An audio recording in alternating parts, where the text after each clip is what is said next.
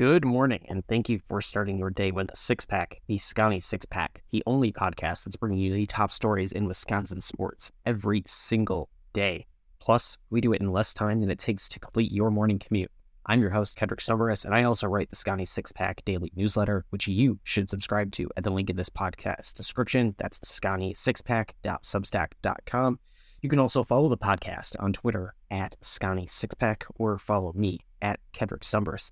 Today, we're covering a lot. We're talking Green Bay Packers. Where is Aaron Rodgers headed? Do the Milwaukee Brewers have the top prospect in all of baseball? The Milwaukee Bucks, they are on track to gain some ground in the Eastern Conference after losses by the Celtics and the Nets last night. What do they have to do tonight to make that happen? And some Wisconsin hockey preview for this weekend, as well as checking back in and recapping last night's UW-Milwaukee game as they attempt to come back from a 24-point deficit and bringing it down to single digits in the final minute. But first, Aaron Rodgers watch. Nathaniel Hackett has been hired by the Jets.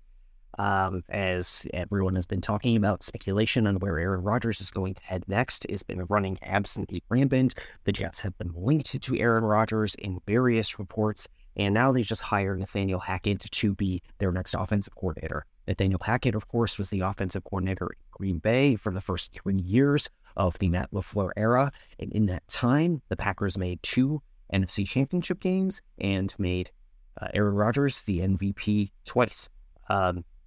After that, he was hired by the Denver Broncos last offseason as their head coach, of course, being unceremoniously fired just after 1 season. Last offseason, many speculated that part of the reason that Denver hired Nathaniel Hackett was to lure Rodgers to the Broncos in a trade.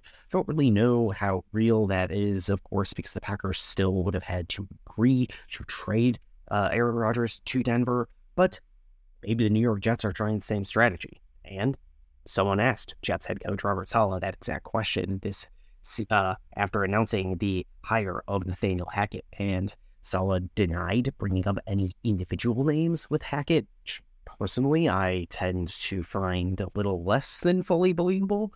But despite saying he didn't bring up any specific names, he did say that Saleh, at least, I don't know what the personnel side of the Jets organization thinks, but Saleh wants to bring in a veteran quarterback for the organization. He did say to then, keep Zach Wilson and let him develop, but I think there is a much better chance that the Jets will move on from Zach Wilson if they can get Aaron Rodgers in a trade. On the hardwood, as I mentioned, the Celtics and the Nets both lost last night, both teams that are contending for some of the top 4 spots in the Eastern Conference in the NBA. And so now the Milwaukee Bucks, they are looking to hold on to 3rd place and maybe jump up over the 76ers, who have a half-game lead, and get themselves in 2nd place. 76ers are not playing tonight, so the Bucks would move into a tie with the 76ers for 2nd place with the victory tonight over the Indiana Pacers. The Bucks, of course, are 31-17. They're 12-12 on the road, and they're going to play on the road against the Indiana Pacers, who are now 24-26. They were fully in the thick of the playoff picture, but now they are 9th in the Eastern Conference and really in the middle of that play-in tournament range after losing 8 of their last 9 games. Included in there is a 7-game losing streak. The Bucks are going to play the the Bucks are going to play the Pacers tonight at 6 p.m. Central, and you can watch that on Bally Sports Wisconsin. As for the matchup itself, Milwaukee looks to be near its version of full strength on the injury front. Of course, Bobby Portis and Serge Ibaka are not playing, but Bucks fans have a welcome sight on the injury report. There is no Chris Middleton listed. Not listed as probable, not listed as questionable, not listed as out. Chris Middleton is apparently the healthiest he has been all season, which is incredible. Ricky Marjan-Beauchamp, as well as AJ Green, are questionable, and Giannis, still listed with his right knee soreness, is probable to play tonight. The Pacers, on the other hand, are still without Tyrese Haliburton, who suffered a knee and elbow injury in a game against the New York Knicks, and he has not played since January 11th. And that has been the main cause of the Pacers' concerns. He's a 20 points per game player, and the Pacers lost the game that Tyrese Haliburton got injured in to the New York Knicks, and then proceeded to lose another 6 games after that. That's their 7-game losing streak that they had suffered, of course. And one of those losses was to the Milwaukee Bucks. And the Milwaukee Bucks allowed 76 first-half points in that game. It was not a lot of fun. I was at that game, and it was very frustrating to watch them just give up a bunch of points to a team without its leading scorer, of course.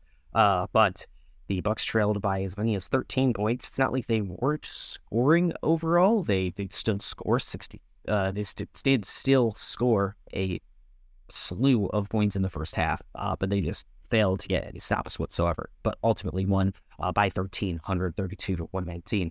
And that was Drew Holiday's signature performance thus far this season, scoring 35 points. That's a season high for him, as Giannis and Chris Middleton both sat bench with their respective injuries. So we'll see what this game looks like tonight. The Pacers are not in good shape. They really need a win, but they are hurting on the injury front, while Milwaukee is getting a little bit healthier while they figure out what to do with Bobby Portis out of the lineup, hopefully temporarily. Elsewhere in Milwaukee sports, the Milwaukee Brewers had 3 of their prospects named to MLB Pipeline's top 100. The top 100 prospects in baseball were released last night, at least as per MLB Pipeline, is part of a TV special on the MLB Network. And the MLB Pipeline previewed this list with positional previews throughout the week. We talked about the outfield prospects, the top 10 outfield prospects in baseball yesterday. Of course, 2 of those prospects were Milwaukee Brewers, that being Jackson Chourio and Sal Frelick. And so those 2 were 2 of the top 100 members to come from the Milwaukee Brewers organization, with the 3rd being Joey Weaver. All of the 3 Brewers who made the top 100 cut were outfield prospects. Milwaukee is just chock full of talent in the outfield right now. Of course, the top prospect for the Milwaukee Brewers is Jackson Chourio. He came in as the 8th overall prospect in all of baseball. And what is notable is that the 7 prospects ahead of him are all expected to join their major league clubs and exhaust their rookie contract eligibility this season. So within a matter of months, Milwaukee is going to have the top prospect in all of baseball. And that is hugely exciting. Again, Sal Frelick also listed on there, and then Joey Weaver, who we didn't talk about. If you want to hear me talk more about Jackson Chourio or more about Sal Frelick, check out yesterday's episode. We talked about them a lot there. But Joey Weaver came in as the 90th overall prospect in baseball. Weaver has the most highly rated arm out of the Chourio, Frelick, Weaver trio of these top 3 prospects for Milwaukee. The arm of Chourio and Frelick are more of question marks, but Weaver, he has a great arm. He could be a great outfielder with a huge arm there, but he does have the most question marks at the plate. He has some power, but he has a strikeout problem. He has a swing and miss problem. He started last season at AA Biloxi and recorded a 30.2 strikeout rate.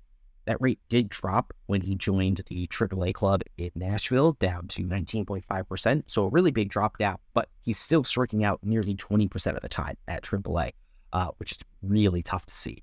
And when he was promoted to AAA, across the season, his swing and miss rate was the 20th highest for batters with at least 400 minor league plate appearances. So Weaver's more of a wild card. Weaver and Frelick, of course, are supposedly expected to come up and get some big league playing time this year, perhaps exhaust those rookie contracts. But we'll see what they look like. A lot of these prospects who have strikeout issues at AAA and, of course, below really don't tend to pan out in the big leagues. That strikeout issue doesn't go away. Keston Hiura is, of course, the most powerful example of that Milwaukee Brewer fans can point to right now. Moving off of summer sports into winter sports, we got 2 series previews for Wisconsin Badgers hockey. We're going to start with the women's team, and then we're going to talk about the men's team and their upcoming series this weekend. Of course, we're going to start with the women's team because they are ranked 8th in the country right now. Though that's lower than usual for the women's team, they still get a shot at the NCAA tournament, especially with it being the newly expanded field of 12 teams after last year. They implemented that 12-team format for the first time.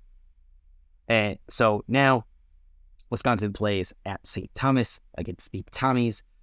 Wisconsin lost 5 straight games, but then swept Minnesota State last weekend, and so they're looking to get their 3rd and 4th straight consecutive victories this weekend.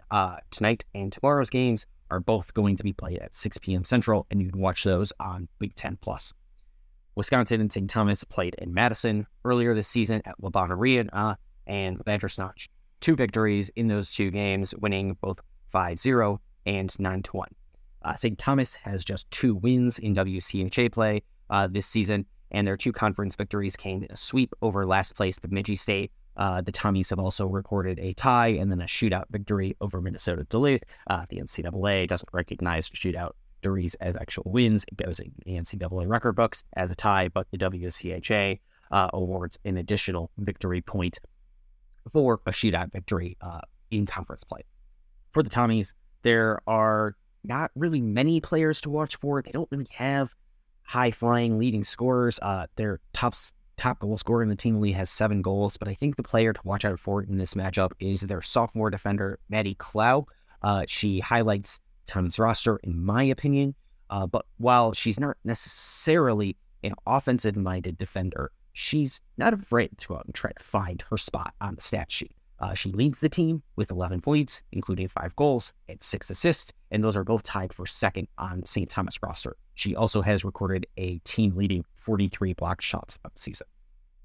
On the men's side, we got 2 teams occupying the bottom 2 spots in Big Ten play. It's a big matchup while the Wisconsin Badgers face off against the Notre Dame Fighting Irish.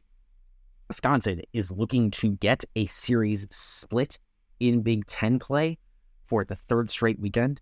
If they do so, that would be the first time Wisconsin has won at least 1 game in 3 straight Big Ten series since the 2020-2021 season. They have failed to do that all year this year. They failed to do that in the first half of Big Ten play, and they failed to do that all last season.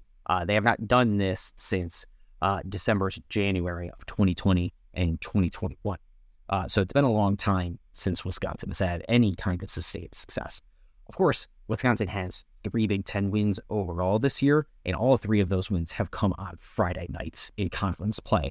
Wisconsin has not yet been able to secure a sweep. They got a Friday night victory over Michigan. They got a Friday night victory over Ohio State. And then earlier this month, they did get a Friday night victory over Notre Dame. Wisconsin won that game 2-0, but then they fell 6-4 on Saturday. Wisconsin and Notre Dame both have reliable starting goaltenders, and that was highlighted in this week's Big Ten Conference Men's Hockey Awards, where Jared Moe from Wisconsin and Ryan Bischel were both named the 2nd and then the 3rd stars of the week by the conference. Moe last week stopped 47 of 48 shots when he played Ohio State overall last weekend, and Notre Dame split their series against Penn State last weekend. Bischel made 94 saves on 98 total shots in those 2 games, and he stopped 52 shots in the Friday night game to help the Fighting Irish secure a victory. And of course, those 52 shots were a career high for Bischel. Of course, goaltending is not necessarily the issue for the Wisconsin Badgers this season. It is their scoring output. Like I said, Jared Moe stopped 47 of 48 shots last weekend. Wisconsin got a shutout victory on Friday, but then even though Jared Moe only allowed 1 goal in that game, Wisconsin was shut out on Saturday. So scoring being the name of the game here for Wisconsin. They need anything they can get from anyone. For the scoring output on the Notre Dame side, Notre Dame is led by a pair of 5th-round NHL draft picks. They don't have anybody on their roster who is drafted any higher than the 3rd round in the NHL draft. And those guys drafted in the 3rd round are minor contributors. They got 6 points apiece, but they're really highlighted by these 5th-round draft picks, Ryder Rolston and Trevor Janicki, who have each recorded 17 points on the season. That is tied for the team high. Janicki has the team lead in goals. He has 8. Brother also interestingly plays for the team. But Rolston is always a threat to find the back of the net. He is only behind Trevor Janicki's goal total by 1. And according to College Hockey News, Ryder Rolston has 88 shots on goal this season, and that's the 15th most in the country. He shoots early, he shoots often, he is hunting his goals. Both of Ryder and Trevor scored once in their series against Penn State last weekend, and Trevor Janicki scored twice in Notre Dame's previous victory over Wisconsin when they split that series. Now, let's top off the six-pack this morning. UW-Milwaukee, they were down 24 points. They made it a single-digit game with less than 1 minute remaining against Wright State, but they fell too far behind too early, and they lost despite scoring 60 points in the second half. Milwaukee Panthers had this chance to knock off Wright State 2 different times. They trailed huge this season to Wright State. They trailed by as many as 16 earlier when they got Wright State at home, and they came all the way back to force overtime and took a lead early in overtime, but it wasn't enough and lost. This time, they fell behind early. They trailed by as many as 24 points. They trailed by 24 points in the second half and came all the way storming back to force it to be a single-digit game, but couldn't finish it at the very end. Those early leads that they have given up have just doomed the Milwaukee Panthers against Wright State, who just seems to have their number early on in games. Head coach Bart Lundy said, at the end of the day, we gave up 93 points, turned the ball over 19 times, and got out-rebounded. You can't win that way. And yeah, that's true. You really can't win that way. That's really, really, really hard. It's blunt, but it's accurate. Milwaukee trailed at halftime 47-26. They trailed at half by 21. Like I said, they trailed by as many as 24. Milwaukee turned the ball over 19 times in the game. 15 of those turnovers came in the first half. And in the first half, Milwaukee shot a meager 37.5% from the field and made only 2 of its 13 3-point attempts. In the second half, Milwaukee improved a lot. Of course, they scored 60 points in the second half, but it just wasn't enough. Milwaukee scored 46.3% of its field goal attempts in the second half, and they attempted 11 more field goals than the Raiders in the second half. Milwaukee made 8 of its 19 3-point attempts in the second half. That's about 42.1% of its 3-point attempts. For reference, Utah State, which has the best 3-point shooting percentage in the country, they are shooting 42.1% from 3 on the season. So Milwaukee came back and shot like the best 3-point team in the country in the second half. But because the Panthers fell behind too early, they just could not catch up. BJ Freeman, of course, is performing at an elite level in the Verizon League right now. He is the Milwaukee Panthers leading scorer. He had a game high, 26 points, and managed to bring it down to the wire in this game. Milwaukee redshirt sophomore Markeith Browning II hit a 3 to make it a 10-point game going into the last media timeout, going in with 4 minutes left to go. But ultimately, Panthers made it 81-86 game with 105 remaining, 5-point game. That's as close as the margin was going to get down the stretch. Milwaukee didn't have any room for error going that way. When you fall behind 24 points and it's a 10-point game with 4 minutes to go, you really just need to make everything in front of you at that time. And Milwaukee made only 5 of its final 13 shots from the field. Wright State, they made enough free throws to win it. They didn't make all of them, but they made plenty along the way. So up next for UW-Milwaukee is a game at league leading now, Northern Kentucky, tomorrow at 3 p.m. Central. Milwaukee won their first matchup against the Northern Kentucky Norse 80-75. That game being played in Milwaukee, of course, and they were tied atop the Verizon League. And so now Milwaukee is not going to go to play to hopefully get sole possession of first place like they would have been if they would have defeated Wright State last night. But now they got to go and win at Northern Kentucky tomorrow to stop themselves from falling 2 games behind the lead. And they need to go and win to get a share of the lead back again. Well, that's all for today's edition of the Scotty Six Pack. Follow us on Apple, Spotify, Stitcher, or wherever you get your podcast to start every day with everything you need to know in Wisconsin sports. Thanks for listening. I've been your host, Kedrick Stubbris, Wisconsin.